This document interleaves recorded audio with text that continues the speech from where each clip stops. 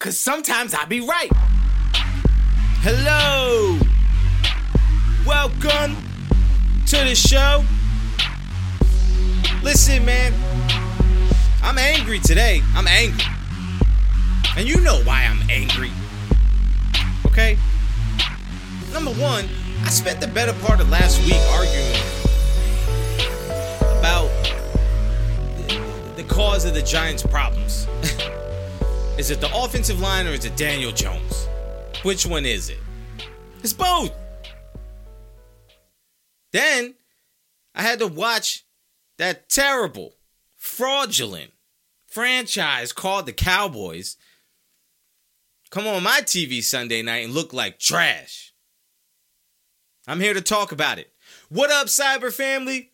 If this is your first time joining us, welcome. This is Sometimes I Be Right. I am your host, John Farris, reporting live from Trash Can Studios. As always, joined by my co-host, Wally. Say what up, Wally? So as I said, I'm annoyed. So let's start right in on the Cowboys. We them boys. Yeah, sure. Who them boys? The boys that do what? How many times do I have to watch this team against the better opponents on their schedule look like absolute garbage? Dak Prescott stinks. That's all it is. That's all it comes down to. If we're going to accept in the sports world that the NFL team is only as good as the quarterback, then we have to acknowledge that the Cowboys' struggles have to be predicated on the quarterback. There's no reason for this offense to look as bad as it does. None. Every year we come into the season and the Cowboys get praised for how much talent they have. This is a loaded roster.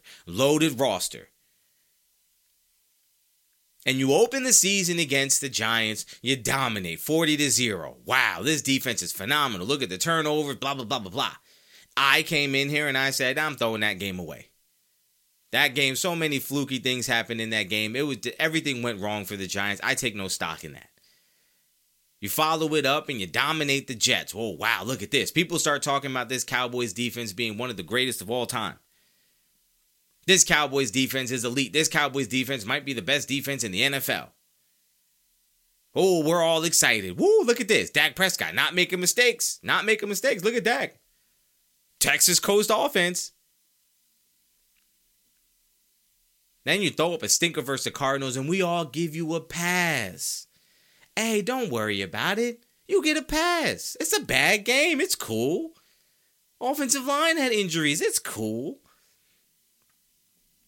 And come back against the Patriots and you absolutely dominate the Patriots. And everyone's back in. This defense is legit. This defense is da-da-da-da-da. Now you set up, and I even said last week, this is the most important game of the NFL schedule this year. This game means everything. The Cowboys have been losing to the 49ers in big spots for the last couple years. Last 2 years, they lost to them in the playoffs. Regular season, it's been tough.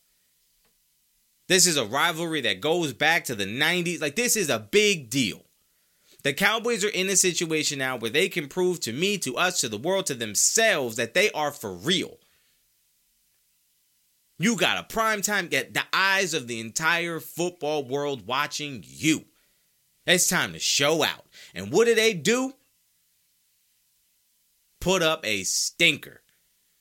They look like they didn't belong in the same state as the 49ers.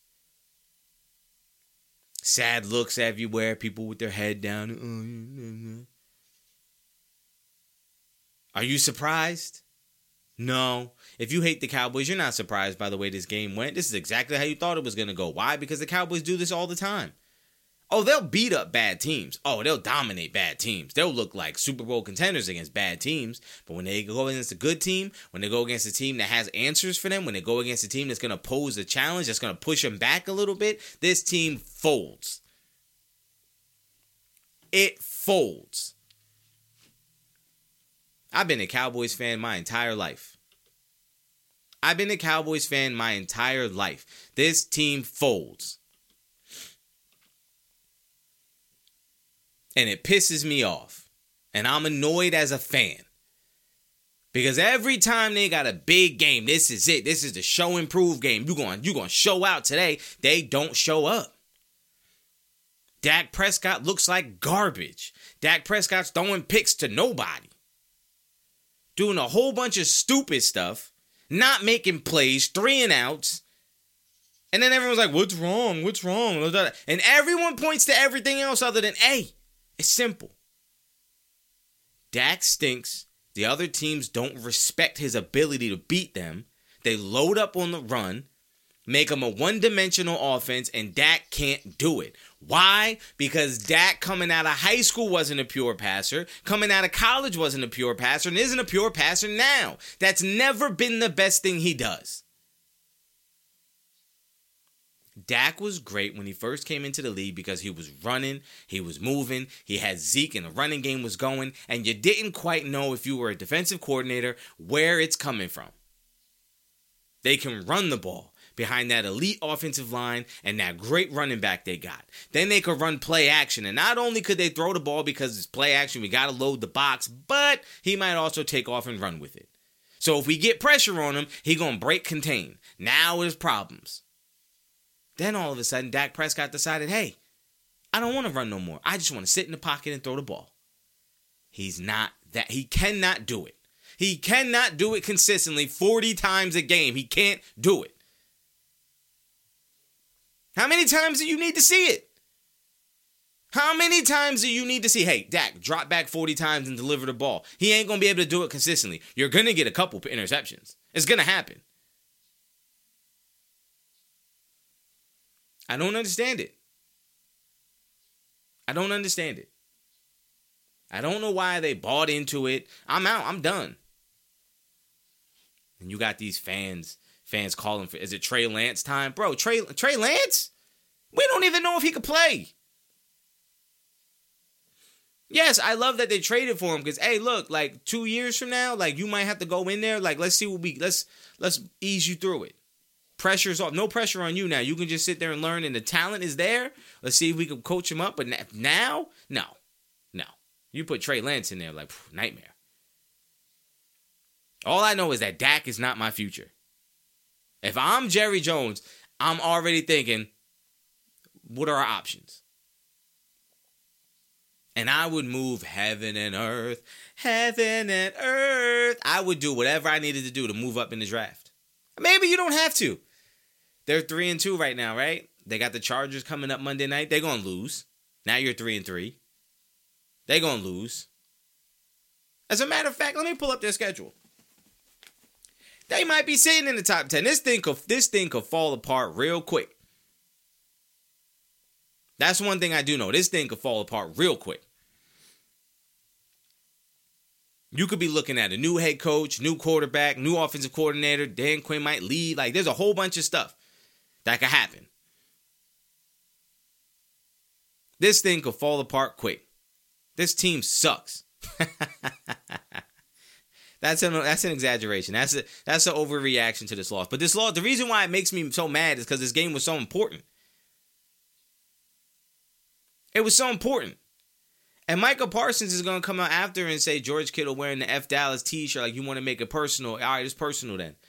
If we see y'all again, we'll see. It could be personal. It's like, bro, you just lost. You just got smacked around 42-10. Deebo Samuel's absolutely right. Bro, 42-10, it might be worse next time. Let's look at their upcoming schedule. You got the Chargers, Monday Night Football. They're going to lose. I guarantee it, they're going to lose. Then they got the bye week. Coming out of the bye week, they got the Rams. They'll beat the Rams. 1 o'clock at home, they'll beat the Rams. Then you got to go to Philly. They're going to lose. Then you home against the Giants. That's a dub. Then you got Carolina. That's a dub. You got Washington. They're going to lose. Now I'm lying. They're going to win. I take that one back. Seattle. That's a Thursday night game. They might win. Then you got Philly at home. Sunday night game. They're going to lose. You got Buffalo. They're going to lose. Miami. They're going to lose. Saturday versus Detroit. They're going to lose. And at Washington, they're not going to be in the top 10. They're not going to be in the top 10. So, yeah, my original point stands. You better move heaven and earth to try to get one of these young quarterbacks coming out. Nah, I lied. Take all that back. Yo, my bad. I'm overreacting. It ain't that bad. Just that quick, I'm changing my tune. It ain't that bad. Look, but this team, Dak is not the right answer. Dak is not the right guy. And so what you have to do is you have to realize Dak is not that guy. He's not a drop back 40 times and win the game kind of guy. So what can we do? They have to start utilizing and playing to his strengths. And I feel like they're not doing that. I feel like part of it is that stubbornness of we paid you, so you have to do this way because that's what we paid you to do, without accepting and acknowledging the fact that he's not that guy. I'm off the Cowboys. The Cowboys are frauds. The Cowboys are going to struggle against all the better teams that they play. They're going to have issues with because those teams understand that Dak Prescott can't beat us. So let's move on because the expectations for the Cowboys are very, very high. And you know how I feel about expectations. Expectations are going to make or break you. If you were expecting great things and you get good, you're going to think that it's terrible. If you were expecting trash and you get good, you call it great. That's just a fact.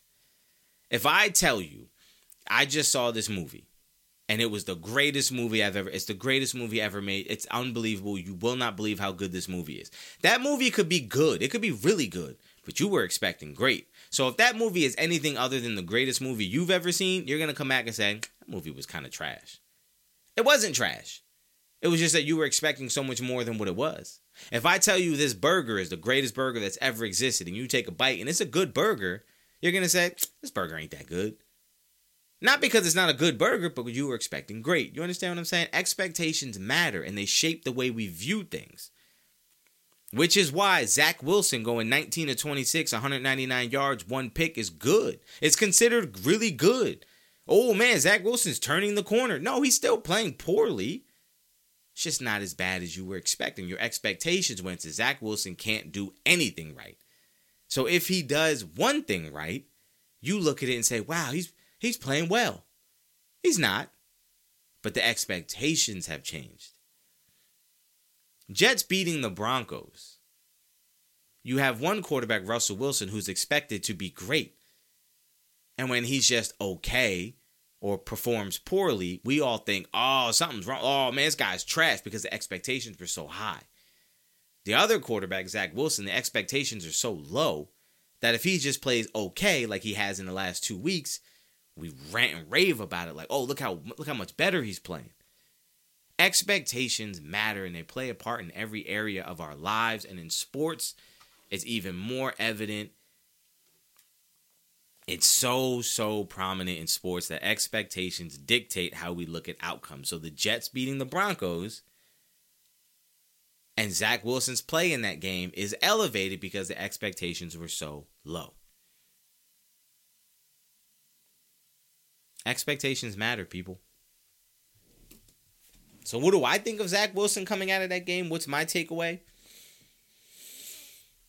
Well, I told you I made the bet earlier in the year that the Jets wouldn't make the playoffs with or without Aaron Rodgers.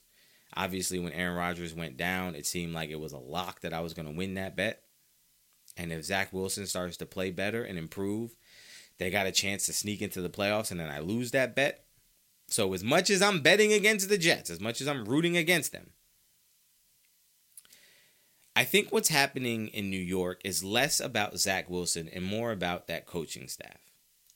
And I think really what it is the coaching staff, when Zach Wilson first went in there, I think because he's incredibly talented and he could do so many things throwing the ball, I think they treated him like that. Like, oh, he can do a lot. Let's give him a lot. I think after a few games of watching him struggle, I think they realized, look, as talented as he may be, he ain't there. He ain't got it.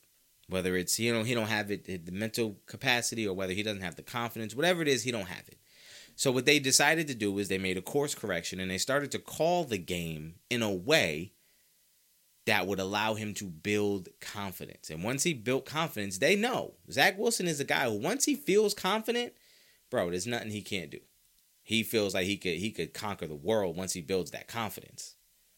And so what they had to do was figure out a way to manufacture some confidence for him. And that's what they've done. And what you've seen in the last 2 games is a kid who's growing more confident and a team that is calling the plays for him and not trying to call the plays and asking him to execute it. Does that make sense? They are tailoring things around what he's good at, what he's not good at, what he likes, what he doesn't like. They're figuring out how to call the game to get the best out of Zach Wilson.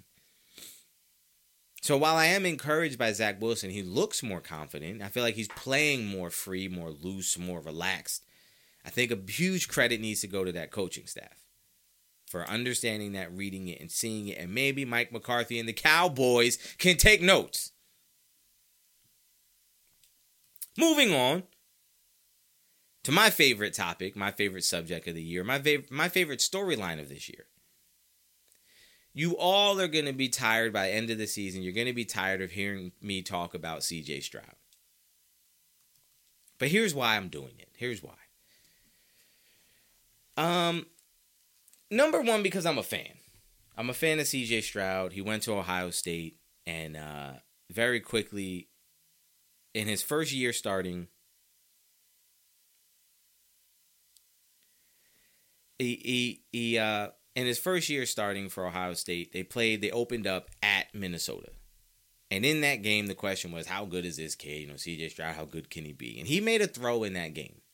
And I even said, coming out of that game, I've never seen anyone throw the ball as well and as easy as that kid does.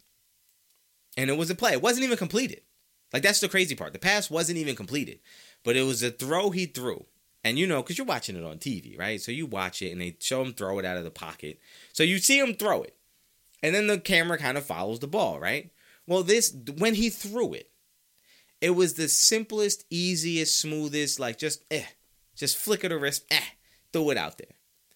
And so when he let it go, it's like, oh, that's like a 5 or 10 yard out. That's the level of effort he displayed when he was throwing it. But when the camera followed the ball, it went like 60 yards. Like, no joke. I'm not even lying. You can look it up. You can look up every throw versus Minnesota for C.J. Stroud. You can look it up. He just kind of, nonchalantly, throw it. And the ball just kept going. And I'm sitting in my house watching this like, what the hell? And I couldn't believe it. I could not believe it, how far that ball went. Because when you watch him throw the ball, it looks like that's a 5-yard throw. That's how much effort he put into that throw. And it flew. And I said, yo, no. I've seen a lot of guys throw the ball deep. And they look like, you see them wind up and they put up the muscle. You can see like, all right, he throwing that thing. No, C.J. Stroud just kind of, and it just went. And I said, that don't make no sense. So from that moment on, it was like, yo, this kid's different. And then, Ohio State fans was calling for him to get benched after the Oregon loss. Bring in Quinn Ewers. It's time to move on. C.J. Stroud's not the guy. And that just made me feel like, you know what? Nah, there's something about this kid. He's gifted. He's special. There's something there. And from there, it was just, I was all in. I was all in. Love his demeanor, love his attitude, love his story, love where he comes from, love the situation where he wasn't even picked to go to camps and he got a late last-second invite to Elite 11, went there, won the MVP there. Like, just every opportunity he's had to show out, he's shown out. And that's why I've been a fan. So coming out of the draft, the conversation was everyone was just knocking C.J. Stroud. People talking about he don't have no he don't have no juice. There's nothing there. Oh, he ain't that good. It's just that their receiver core is so great. Like, he ain't nothing. Ohio State's never produced a quarterback. And some bozo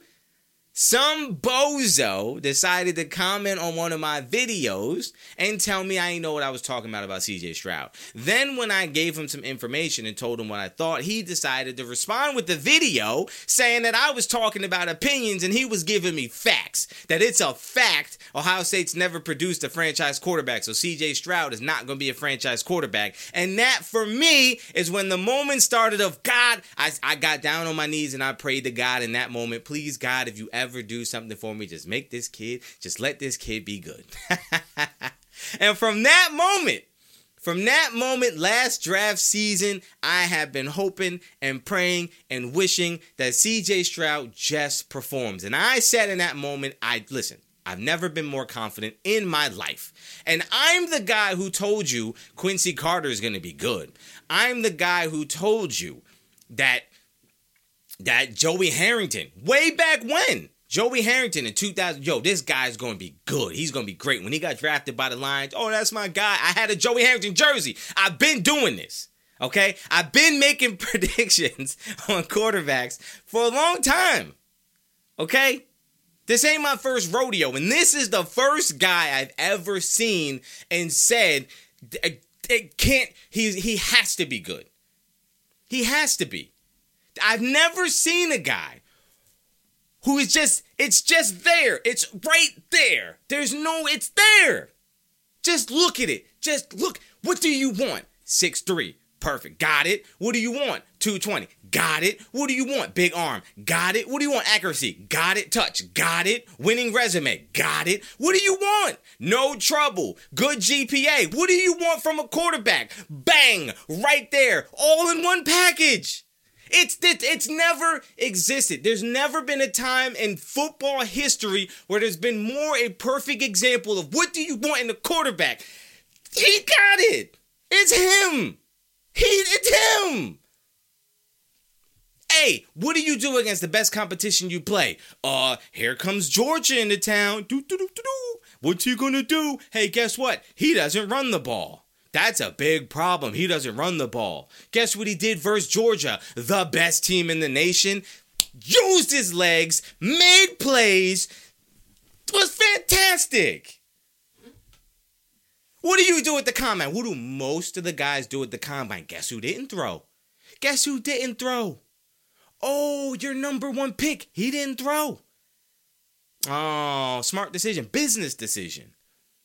Guess who did throw? CJ. And guess who made every throw? Bing, bing, bing. Darts. Choo, choo, choo. Lasers. Sniper. Precision. Smooth. Accurate. Easy. Psst, please.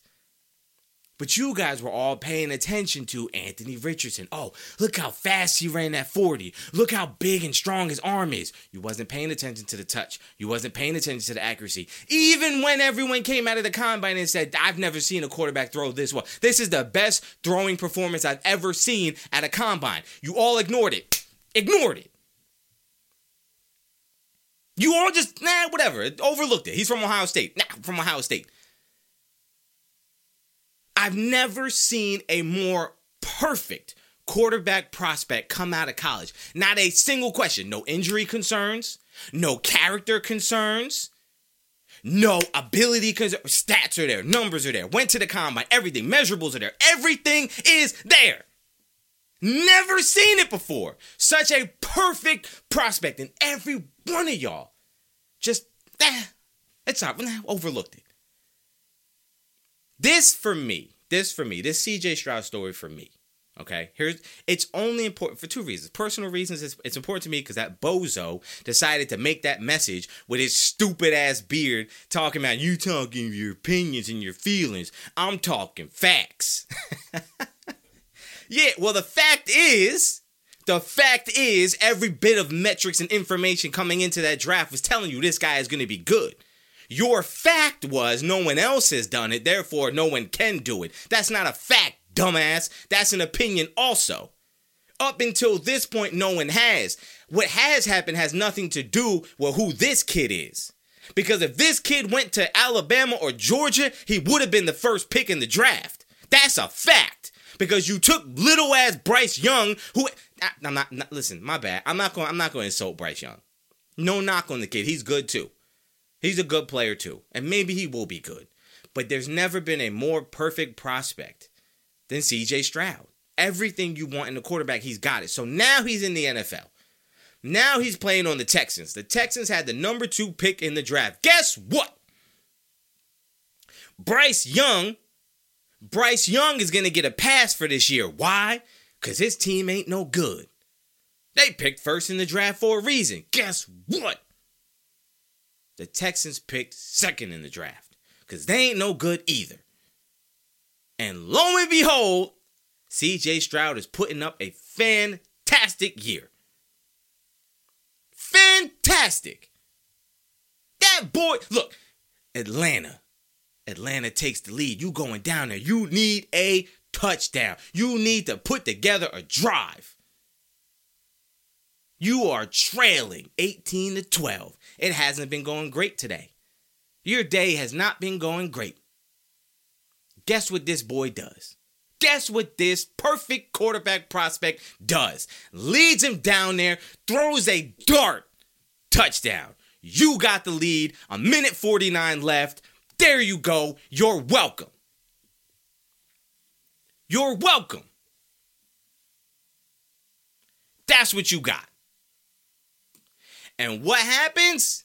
The defense gives up a drive and they go down. But I don't even care about that because this season, for nobody, was about the Texans winning anything. It was about C.J. Stroud and developing this young quarterback and seeing what we got. And C.J. showing you got a hell of a dog.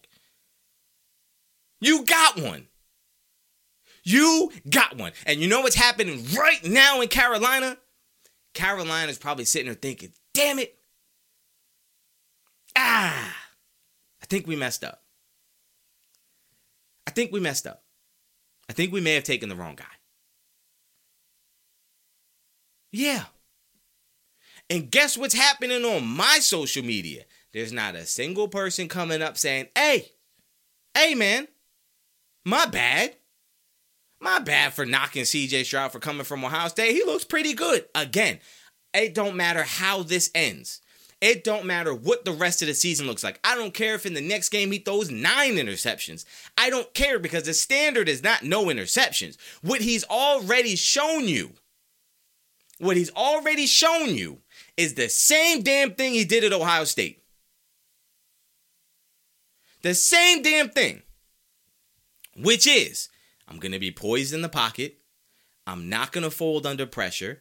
I can be accurate. I throw a very catchable ball. I'm willing to learn and study. I will make subtle improvements every single week. I'm committed to winning. I'm committed to this team. I'm a great teammate. I'm not going to get in any trouble. And whatever you ask me to do, I'm going to go out there and I'm going to do it. I can win you games. I can make the smart play. I can read a deep. He's showing all of that. This kid is doing everything that he did at Ohio State. He is playing every bit as good as he played at Ohio State. He doesn't have the weapons he had at Ohio State, which is why he's not putting up the most insane numbers. If C.J. Stroud was playing in Dallas right now, Dallas would not have lost the game and C.J. Stroud would have 15 touchdowns already. He's not playing with the best receivers. No. He don't have the best offensive line. No. They don't have the best defense. No, but you know what they have? A good, competent quarterback. And the team is playing like it. And the kid is showing you that he's mature, that he's ready, that he's capable, that he's every bit the franchise quarterback. He's showing you they didn't make a mistake. He's showing you Houston knew what they were doing when they drafted him. They got the right guy. And I said it way back in the summer. Hey, the Cowboys better be on their P's and Q's because with C.J. Stroud, the Texans just might take over and be the talk of the town in Texas. Houston might take over and be the must-see attraction in Texas and not the Cowboys.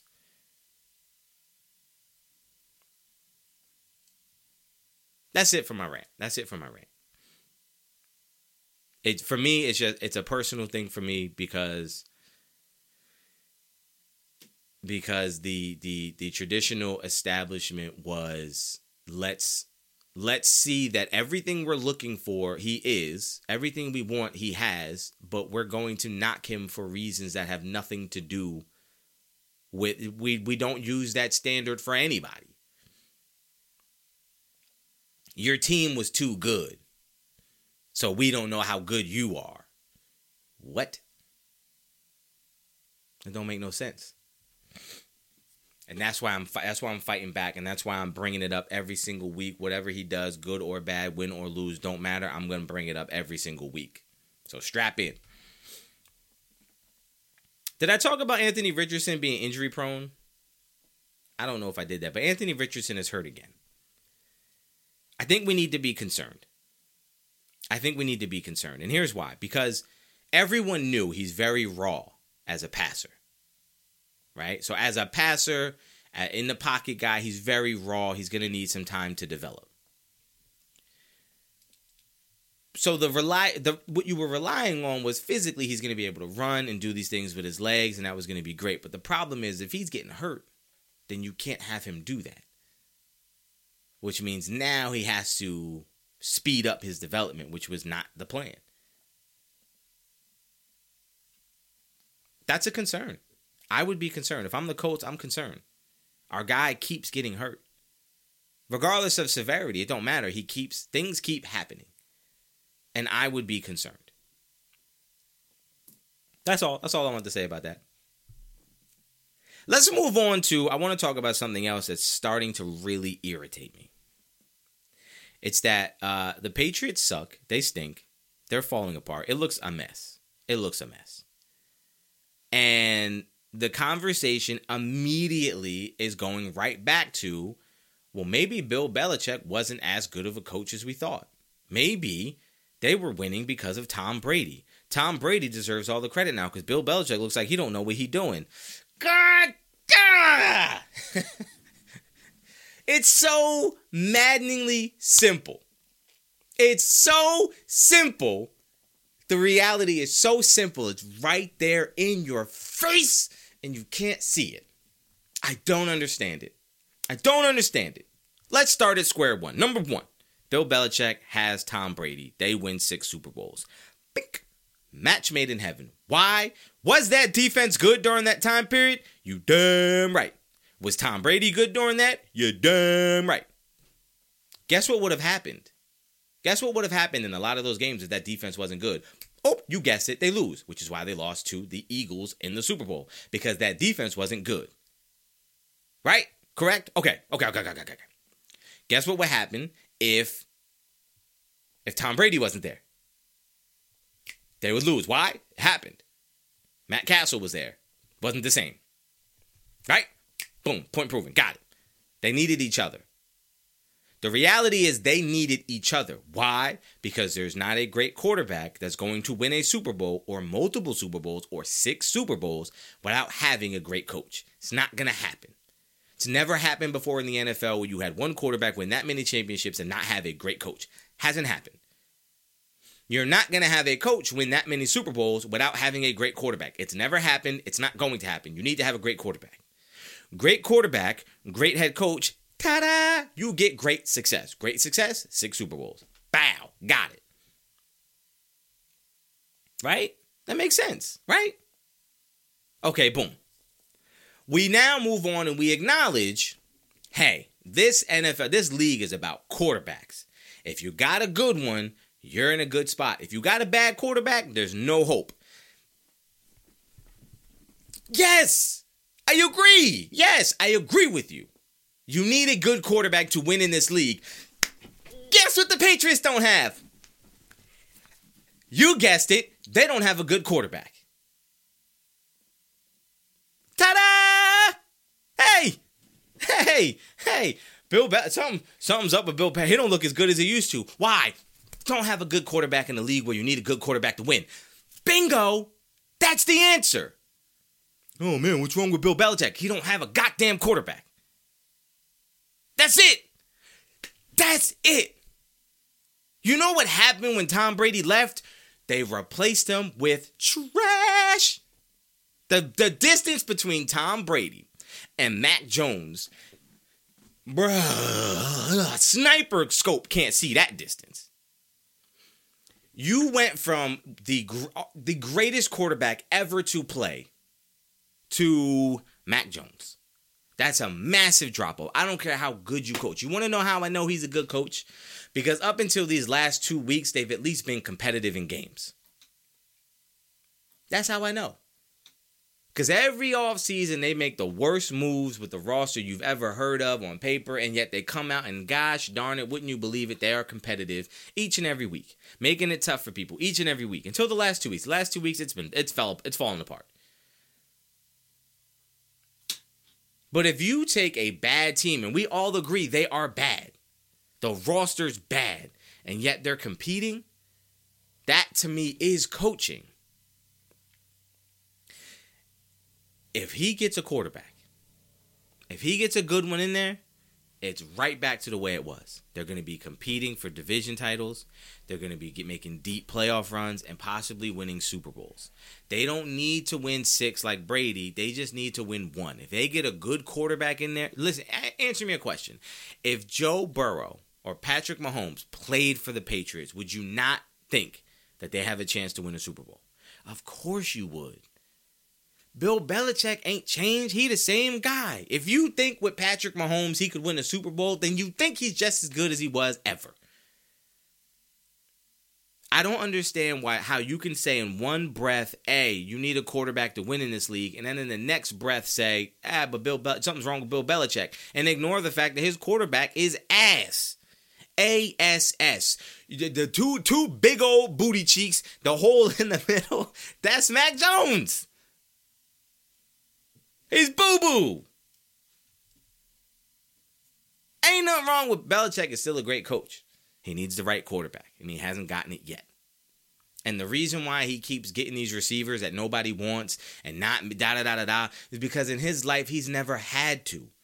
Because a great quarterback can get the ball to a receiver, and he can make a play. You don't need to have the greatest receiver group in the NFL to win titles. You don't. You just need guys who can catch a ball. But you also need the right guy to deliver it to him. And he don't have that. That's the missing piece. That's the difference between greatest coach of all time and looking how he looks now. He needs the right quarterback. Side note, Joe Burrow looked like Joe Burrow last week. I think that continues. 36 of 46, 317 yards, 3 tutties. Joe Burrow's looking like Joe Burrow. I think that continues. I think they're about to go off to the races. I think you're about to see the Bengals look like they're supposed to look. They're going to make a run. I want to move on now to, I don't know if you guys are talking about MVP yet.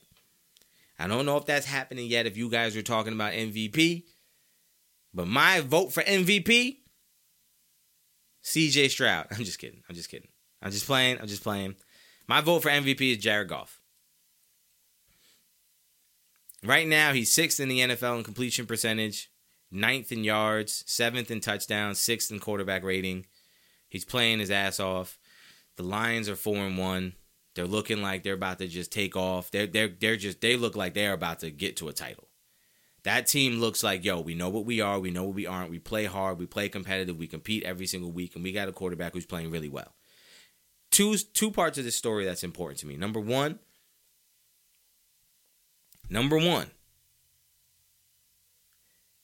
that coaching staff believes in Jared Goff. And Jared Goff believes in that coaching staff. And that is a fantastic thing to see. I feel like when the Rams lost the Super Bowl versus the Patriots, Jared Goff got so much of the blame for that loss that I don't think people realize how ugly that game was on both sides. And Jared Goff had Cooks in the back of the end zone. And if he had thrown it 7 inches shorter, that's a touchdown. The Rams win. Jared Goff is a Super Bowl winning quarterback. And I think that trade for Matt Stafford never happens. I think it's that close to your entire look of Jared Goff being different. When he got traded to Detroit, the conversation was Jared Goff stinks. Matt Stafford goes out and wins the Super Bowl, and everybody comes back to me saying, see, so much better than Jared Goff. And I said, aren't they kind of the same guy? I was wrong. Jared Goff is better than Matt Stafford. He's better than Matt Stafford ever was. He is. He's a better player. I'm standing on that. Jared Goff is better than Matt Stafford. In their primes, don't care when you put it, he's better than Matt Stafford. Okay? And everyone just looked at Jared Goff as being like this, and he sucks. He's no good. And I felt bad for him because it's like, bro, this guy ain't do nothing wrong, bro. He went to a Super Bowl. Look at his numbers. His numbers look good. Like, you watch him play, and it's like, he's good. Like, I don't understand. Like, what's the problem? He's better than a lot of guys. He throws a pretty pass, good deep ball, can throw it short. Like, he's good. I don't understand the problem. The Lions definitely won the trade. Like, we got our quarterback for the next 8 to 10 years. Yeah. I'm straight. They believe in him. And when you get a good player and a coaching staff who believes in you, this is what you can have. You have Jared Goff playing his best football. He had a good year last year. He had a good year the year before. I love to see the fact that they believe in him, he believes in them, and the marriage is made. It's perfect. It's great. I think Jared Goff should be up for conversations for MVP. I do. I'm not saying he has to win it. I'm not saying he's the hands-down MVP. But if you're going to start talking about MVPs, you better bring up his name because he's deserving of it. The next thing I want to talk about is I want to talk about me possibly being wrong. Because, sometimes I'll be right, but that means sometimes I'll also be wrong. I've always been on the side of Brock Purdy's not really that good. Brock Purdy is okay, and he just is in the perfect situation. He's got a great play caller, a great head coach, and an offensive mind in Kyle Shanahan. He's got great weapons around him. He's now got Christian McCaffrey. Perfect set. He doesn't have to do much. The defense is great. They're going to keep him in every game. And even if he makes a mistake, it doesn't matter. The defense is going to make up for it. That's a perfect situation to be in. You can play so free, so loose, so fearless because you have the more support than anyone else in the NFL. That's what I said for so long. For so long, I've been saying that. I've been on that train. But now I started thinking maybe I'm wrong. Because when I was watching the Sunday night game against the Cowboys, that boy was dropping dimes. He was making throws that were damn. Now, maybe it's just because on the other side, you were watching Prescott throwing and everything for Prescott looks like a struggle. Even the most accurate passes look like a struggle for him. And Brock Purdy just looks so relaxed and calm. And I started thinking, you know what? We've heard so many times criticism of players by saying, yeah, he looks like he's good, but that's only because he was with a great team. Oh, he ain't really that good. The team around him was just so good, it made him look better. We hear that all the time, but we very rarely will hear someone say, oh, no, he didn't look great in college because of the team he was playing on.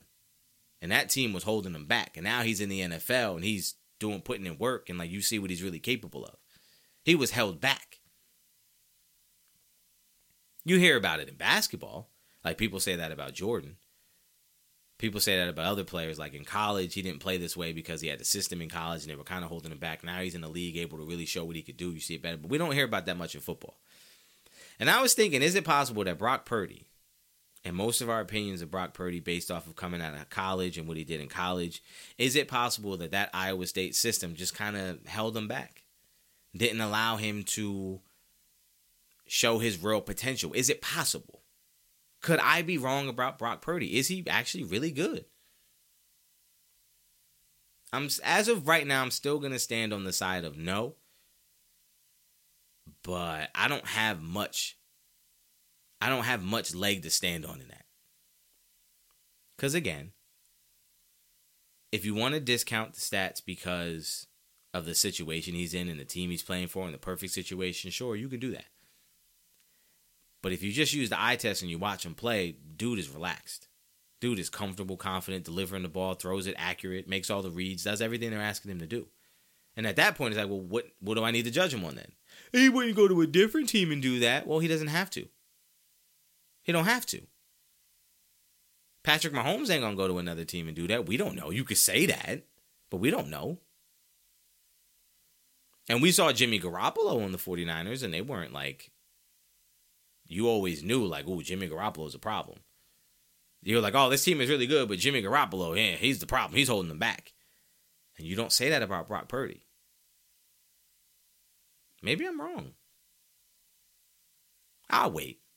I'm going to stand on the same ledge I'm on now and say that Brock Purdy's okay, but the team is great. And Brock Purdy at some point will get exposed. But I'm also acknowledging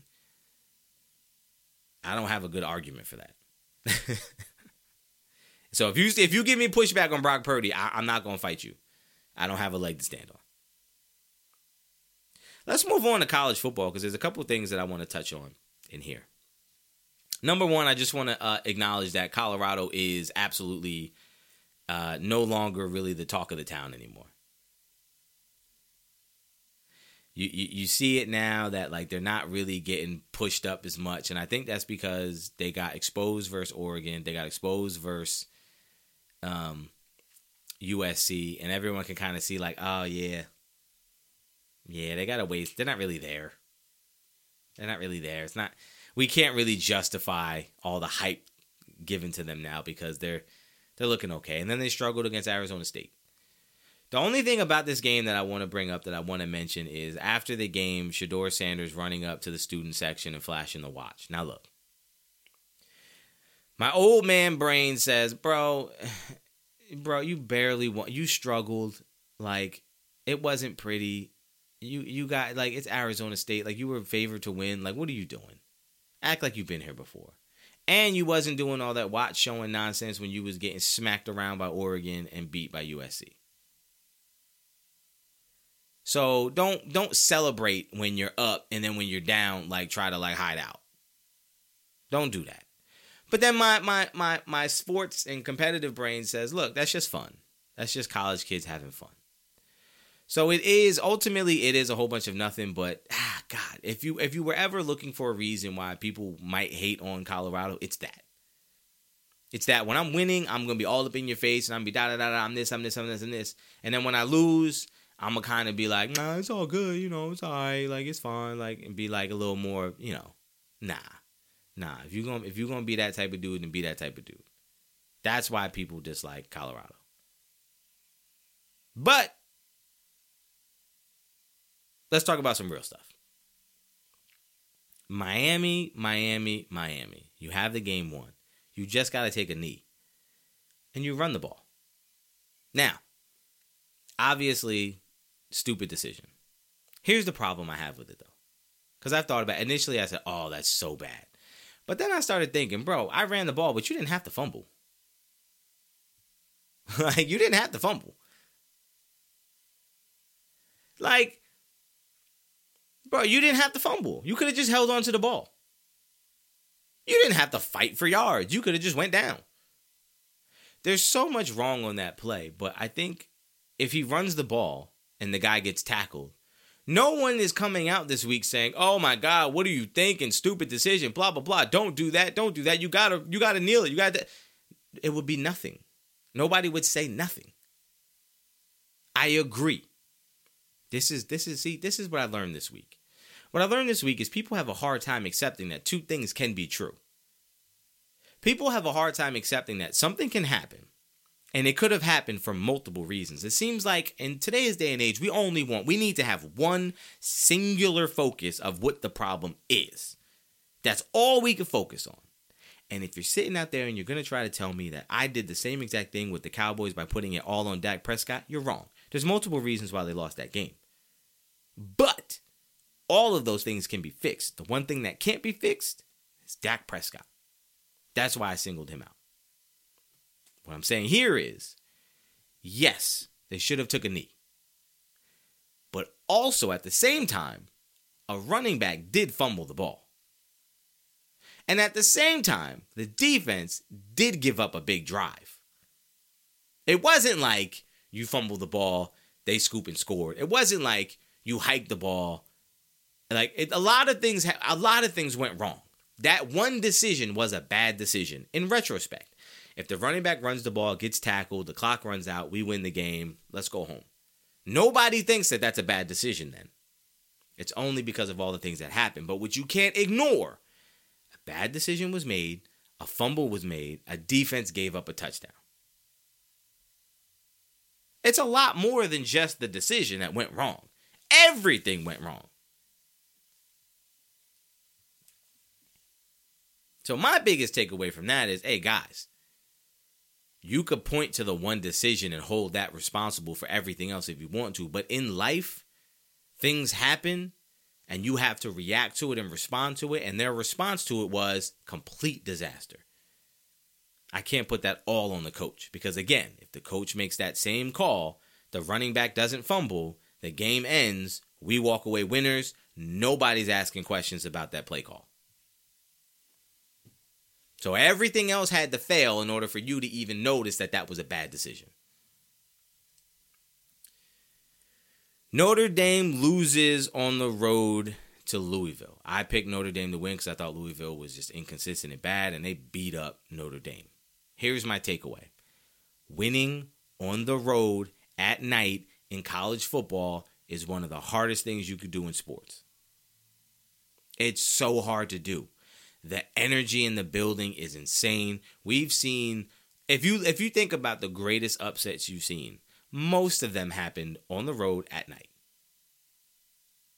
The home team, was the underdog, won at home at night. That's the way it goes. It's so hard. I don't know what it is, and it's probably just because they're young kids. The atmosphere is crazy. The fan base has all day long of tailgating and partying and getting excited and amped up and amped up and amped up and amped up and amped up for this night game. But golly, it's hard to do. And Notre Dame was just the most recent victim of it. Although against USC this week, I might pick them. You'll have to wait and find out. Georgia versus Kentucky. Georgia made a statement, right? They've been kind of just cruising their way through. Going into last week, I thought with Kentucky coming in as a legitimate opponent, top 25 ranked opponent, some people wondering, how's Georgia going to perform? Are they going to show up or show out, or what's going to happen? I felt like they were going to beat up on Kentucky and show a little bit more of what they could do. Because like I said, it's hard for these college kids who are at an elite level to get excited and get up and really put in the right effort to beat a team that they know, bro, I don't even have to try to beat this team. It's hard to expect them to have that level of maturity and professionalism to go put in the same amount of work week in, week out when they already know they don't have to. It's hard to do. It's hard to expect. So when they go up against these teams, a team that they feel like poses a real threat or has a real opportunity to give them a challenge, they get a little more up for it. I do think, though, coming out of this, they're getting into the home stretch now. It's time to start buckling down and start dominating because they're starting to get questioned now as a number one team. Some people think Michigan should go to number one. So I think now they're going to start. This is going to be that level of effort that they have going forward. They're going to start trying to really put in work and dominate. Ohio State versus Purdue this weekend. I am scared. This is my last thing, and then I'll get out of here. I'm nervous about the Ohio State and Purdue game. Ohio State is on the road, and here's a stat for you. Since 2003, Ohio State is 1-4 playing at Purdue. 1-4. The last time they were at Purdue was 2018, and you remember that game with Dwayne Haskins. They went in there, they lost 49-20. They got housed. Purdue was wearing all black. It was a night game. Ohio State was supposed to win, and that game started and ended. It was bad. It's the last time they were there. I don't know what it is, but Purdue, for the longest time, has given Ohio State some trouble. Ohio State is 7-4 versus Purdue since 2003. And most of the games have been very close. So look, let me read you some of these scores. So in 2003, Ohio State won 16-13. In 2004, they lost 24-17. In 2007, they won 23-7. In 2008, they won 16-3. In 2009, they lost 26-18. That's a weird score. In 2010, they won 49-0. That was a blowout. 2011, they lost 26-23. I remember that game too. 2012, they won, but it was 29-22. It was a tough game. I remember that one too. In 2013, they squashed them 56-0. 2018 was the 49-20 game. 2021, the last time they played, they won 59-31, but I do remember that game, and that game was much closer than that final score. Purdue just plays Ohio State tough. I don't know what it is, but it's been that way for a long time. They just have their number. Now, Ohio State, the reason why I'm concerned is because Ohio State's offensive line is garbage. They can't run the ball at all. So now you're asking a young quarterback they're still trying to figure out like how they want to go about it. He's now going to have to win the game. Is he capable? Sure, I think he is. Purdue is not very good, but again, at home, they're the underdog. They got nothing to lose. Ohio State has a bad offensive line. They got a young quarterback. You could see how an early pick six, man, changes everything. An early scoop and score, early turnover, just a turnover can change everything. I think Ohio State better be on their P's and Q's or else they're going to get beat. Let's get into some picks then. So in college football, let's start with that one. Ohio State versus Purdue. Ohio State is 19.5-point favorites. I think, number one, I think this game is going to be closer than that. I think this game is going to be scary. I think they're going to have some trouble, especially early. I think that Purdue fan base is going to go crazy. I'm taking Ohio State, but it's going to be scary. It's going to be close. It's going to be tough. Oregon taking on Washington. I'm taking Oregon. Here's why. Number one, I think both of these offenses are great. I think Oregon's a little bit better because I think they run the ball better. But these offenses are going to score. What it's going to come down to is one of these defenses is going to have to make 1 or 2 stops. That's it. That's all it's going to come down to is 1 or 2 stops. I think Oregon's defense is a little bit better than Washington. And I think their coach is very motivated and is doing all the right things and pulling all the right strings. Is going to get that team ready to go because this is his whole spiel this whole year is about we are overlooked. I think there's been so much conversation about Washington and Penix and Heisman and all this and that. I think he's going to use that to his advantage. I think Oregon's defense is going to make 1 or 2 stops and be able to win this game. I like Oregon. USC taking on Notre Dame. I'm taking Notre Dame for 2 reasons. Number one, I think USC has been floundering all year. That defense for USC is bad. It's a bad defense. They 100% rely on Caleb Williams and his ability to make plays. Here's what's going to happen. When you go against a really good defense that can make it hard for you, they're going to struggle. It was a struggle last week versus Arizona. They had a big-time lead versus Colorado, and Colorado's off defense was able to make some plays and neutralize their offense for a little bit. And I think Notre Dame is far better than Colorado's defense. And what Notre Dame is going to do is use the same game plan they did against Ohio State. On offense, we're going to control the ball, control the clock, shorten the game. On defense, we're going to give you some tough looks. We're going to make it hard for you. We're going to block up the run. You're going to have to rely on the pass. We're going to drop guys in zone coverage. Good luck. I think they're just going to shorten the game. I think they're going to make USC have to punt the ball 1 or 2 times, and they're going to have long drives. Or they're going to make USC have to drive up the field and eat clock. USC wants to strike fast.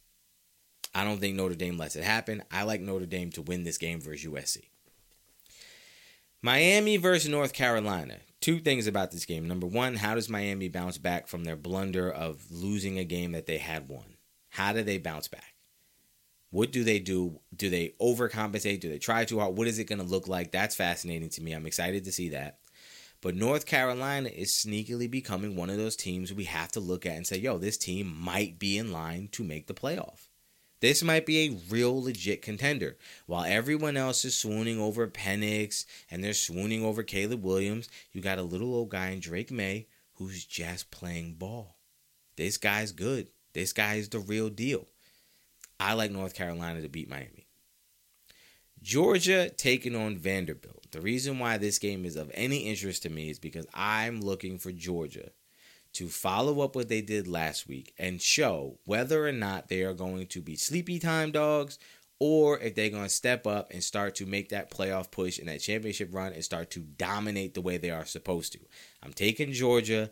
I'm only interested to see if they dominate or not.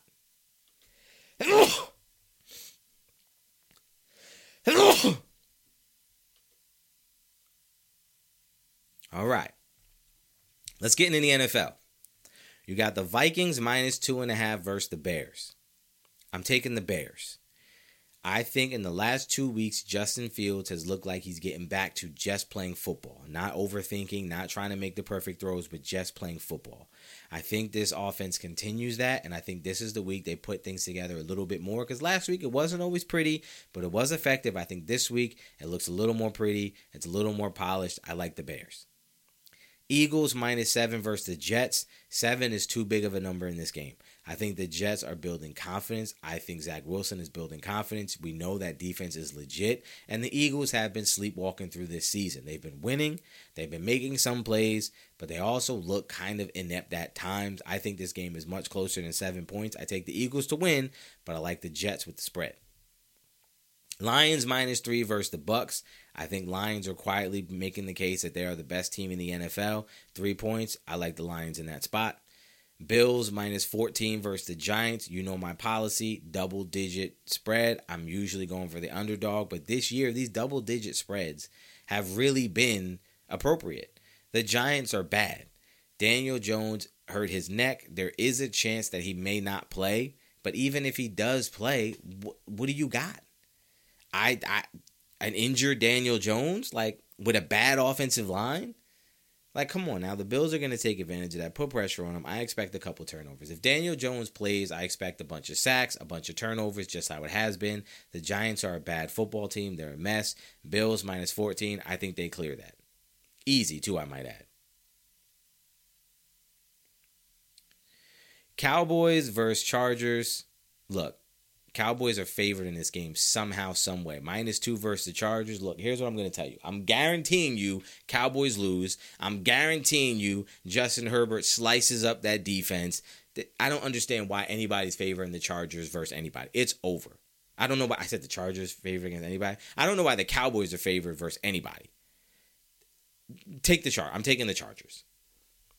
That's my time, y'all. Look, I hope you enjoyed today's episode as much as I enjoyed making it and delivering it to you. Follow me on all social media platforms at S.I.B.R_pod. That's S.I.B.R_pod. P-O-D. That's where I'm at on all social media. Follow me on YouTube at S.I.B.R Network, S-I-B-R Network, all caps with a little dot in between. It'll be in the description. Look, follow me on there for exclusive videos, and if you want my picks for the entire top 25 in college and every game in the NFL versus spread, you'll find it on my YouTube channel. I appreciate y'all coming through for another week and joining me. I love y'all. I'll see y'all next week.